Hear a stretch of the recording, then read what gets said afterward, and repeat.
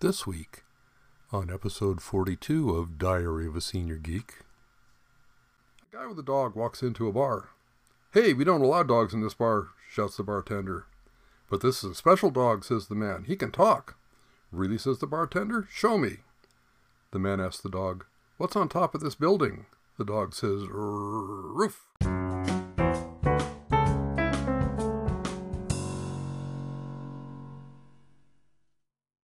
Hi, this is Gary. Welcome back to episode 42 of Diary of a Senior Geek, recorded on Tuesday, March 17th, 2020. I keep saying this, but this week's cast will be a little different. I usually try to keep things light, but recent events have me a bit riled up. For the last 3.5 years or so, I've felt like I tripped and fell into some weird parallel timeline where facts don't matter, science is a matter of opinion, and altruism and empathy are on life support. I recently read a column by a conservative writer who accused progressives and liberals of starting a knife fight back in the 1960s.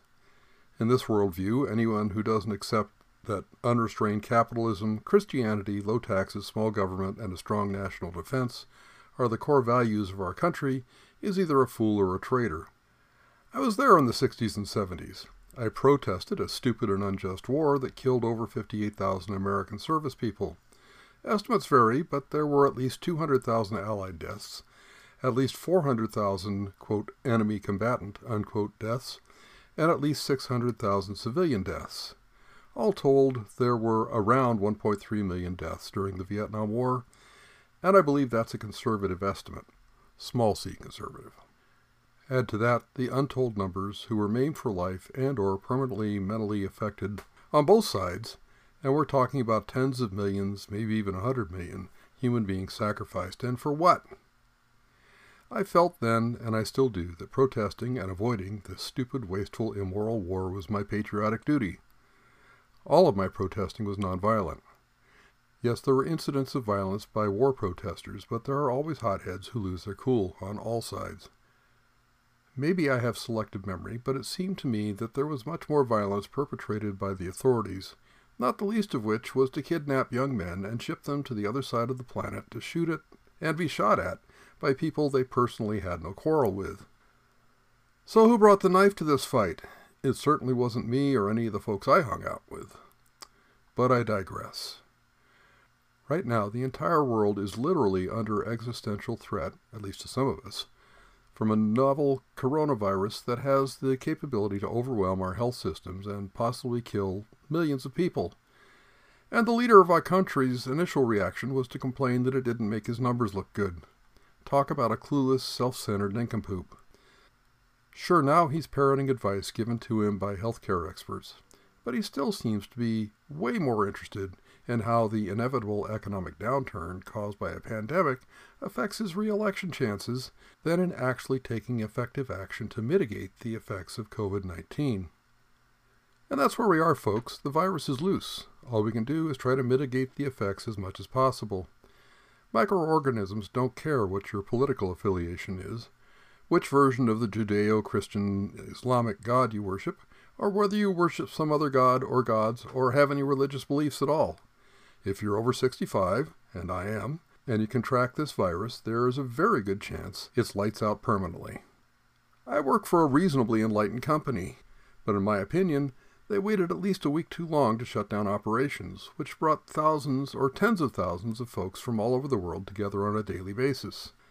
They are paying their workers through the end of March, but the way things are going, it seems likely that the shutdown will have to be extended for weeks or even months. This will cause a huge loss of revenue to the company. I find it unlikely that even a very large, very diversified company like mine will be able to continue to pay workers through July or August of this year if they can't resume operations soon. And as I said, I don't think that would be a good idea. Yet I'm lucky. My family's housing costs are low for our area, and I have Social Security and retirement savings my family can draw on if needed. 2 of us are on Social Security and Medicare, and the third will be eligible for Medicare in June. This person won't be eligible for Social Security for 14 months after that, say August of 2021. But if we as a society let this virus get away from us, it's likely we won't be able to be treated. For instance, there may not be enough beds, medications, and or ventilators available to support those affected through the course of the infection. Many of the folks I work with are not so lucky. I have no idea how they'll survive if we stop getting paid. I wish them well, and my instinct is to go out and see if I can help. But as a family, our best chance to survive this pandemic is to shelter in place and avoid contact with, well, anybody. So, Debbie, Amanda, and I will be hunkering down and trying to ride this out. I strongly recommend that everybody do the same as much as possible. Damn, that sounds selfish. And hey, there's an election going on. Remember that? Ohio postponed their primary due to the pandemic. Arizona, Illinois, and Florida went ahead with their elections. As I'm recording this, a little after 7 p.m. on March 17, 2020, returns show Biden ahead in Florida and in Illinois. It's too early for results from Arizona. In my humble opinion, it's time for Senator Sanders to call it a day and endorse Biden. At this point, Biden leads Sanders by 1,068 delegates to 782. It seems unlikely that Sanders can make up that deficit. For the good of the party and our country, it's time for Democrats to unite around a single candidate who can start running against the incumbent, Donald J. Trump. That'll be enough of that. A guy with a dog walks into a bar. "Hey, we don't allow dogs in this bar," shouts the bartender. "But this is a special dog," says the man. "He can talk." "Really?" says the bartender. "Show me." The man asks the dog, "What's on top of this building?" The dog says, "Roof." "That's pretty good," says the bartender. "Can he say anything else?"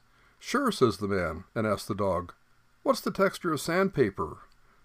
"Rough," replies the dog. Okay.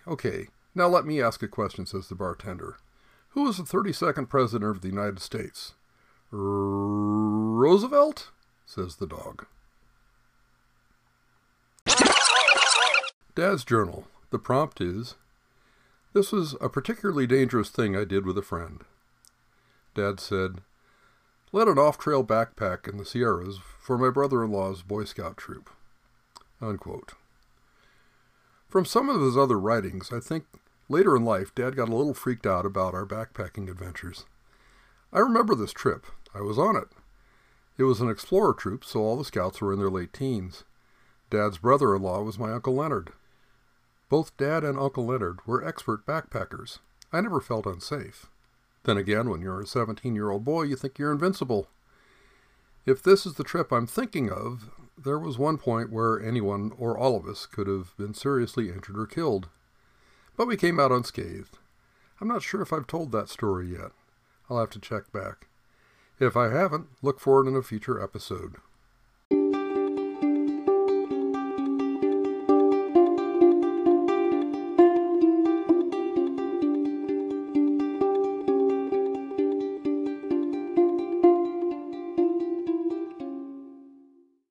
Quote of the week. I ran across this the other day and it seems apt. This is an excerpt of a transcript of an interview Stephen Colbert did with Ricky Gervais, the well-known religious philosopher. I'm not sure when. Ricky. Well, but science is constantly proved all of the time. You see, if we take something like any fiction, any holy book, and any other fiction and destroyed it, in 1,000 years' time it wouldn't come back just the way it was. Whereas if we took every science book and every fact and destroyed them all, in 1,000 years they'd all be back, because all the same tests would be the same result. Stephen. That's really good. Ricky. So I don't need faith in science.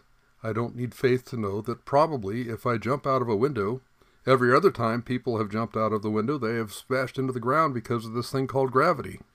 Unquote. So I know some of you out there are thinking to yourselves, well, all religions but one.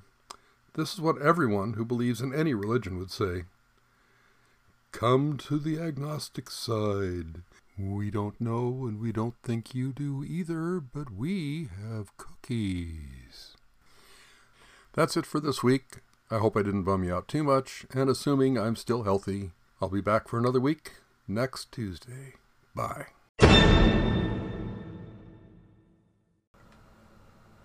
I'd like to ask a little favor. If you like this podcast, please give it a 5-star rating on whatever app or site you use to listen to it. This will help get it out there to more people. Also, if you like it, please tell your friends and family about it. As always, you can find me on Instagram, Twitter, and or Facebook. Just search for Senior Geek 49.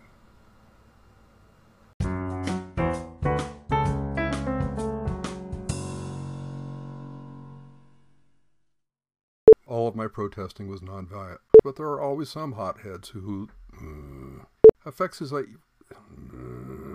than in actually taking effective action to mitigate, or which version of the GDA. Writing myself tongue twisters again. Ohio postponed their primary to the pen. The man asked the dog, "What's on top of this bowl?" Let's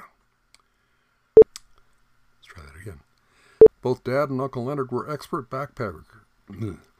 Both Dad and Uncle Leonard were expert because all the same facts was. That's it for this week.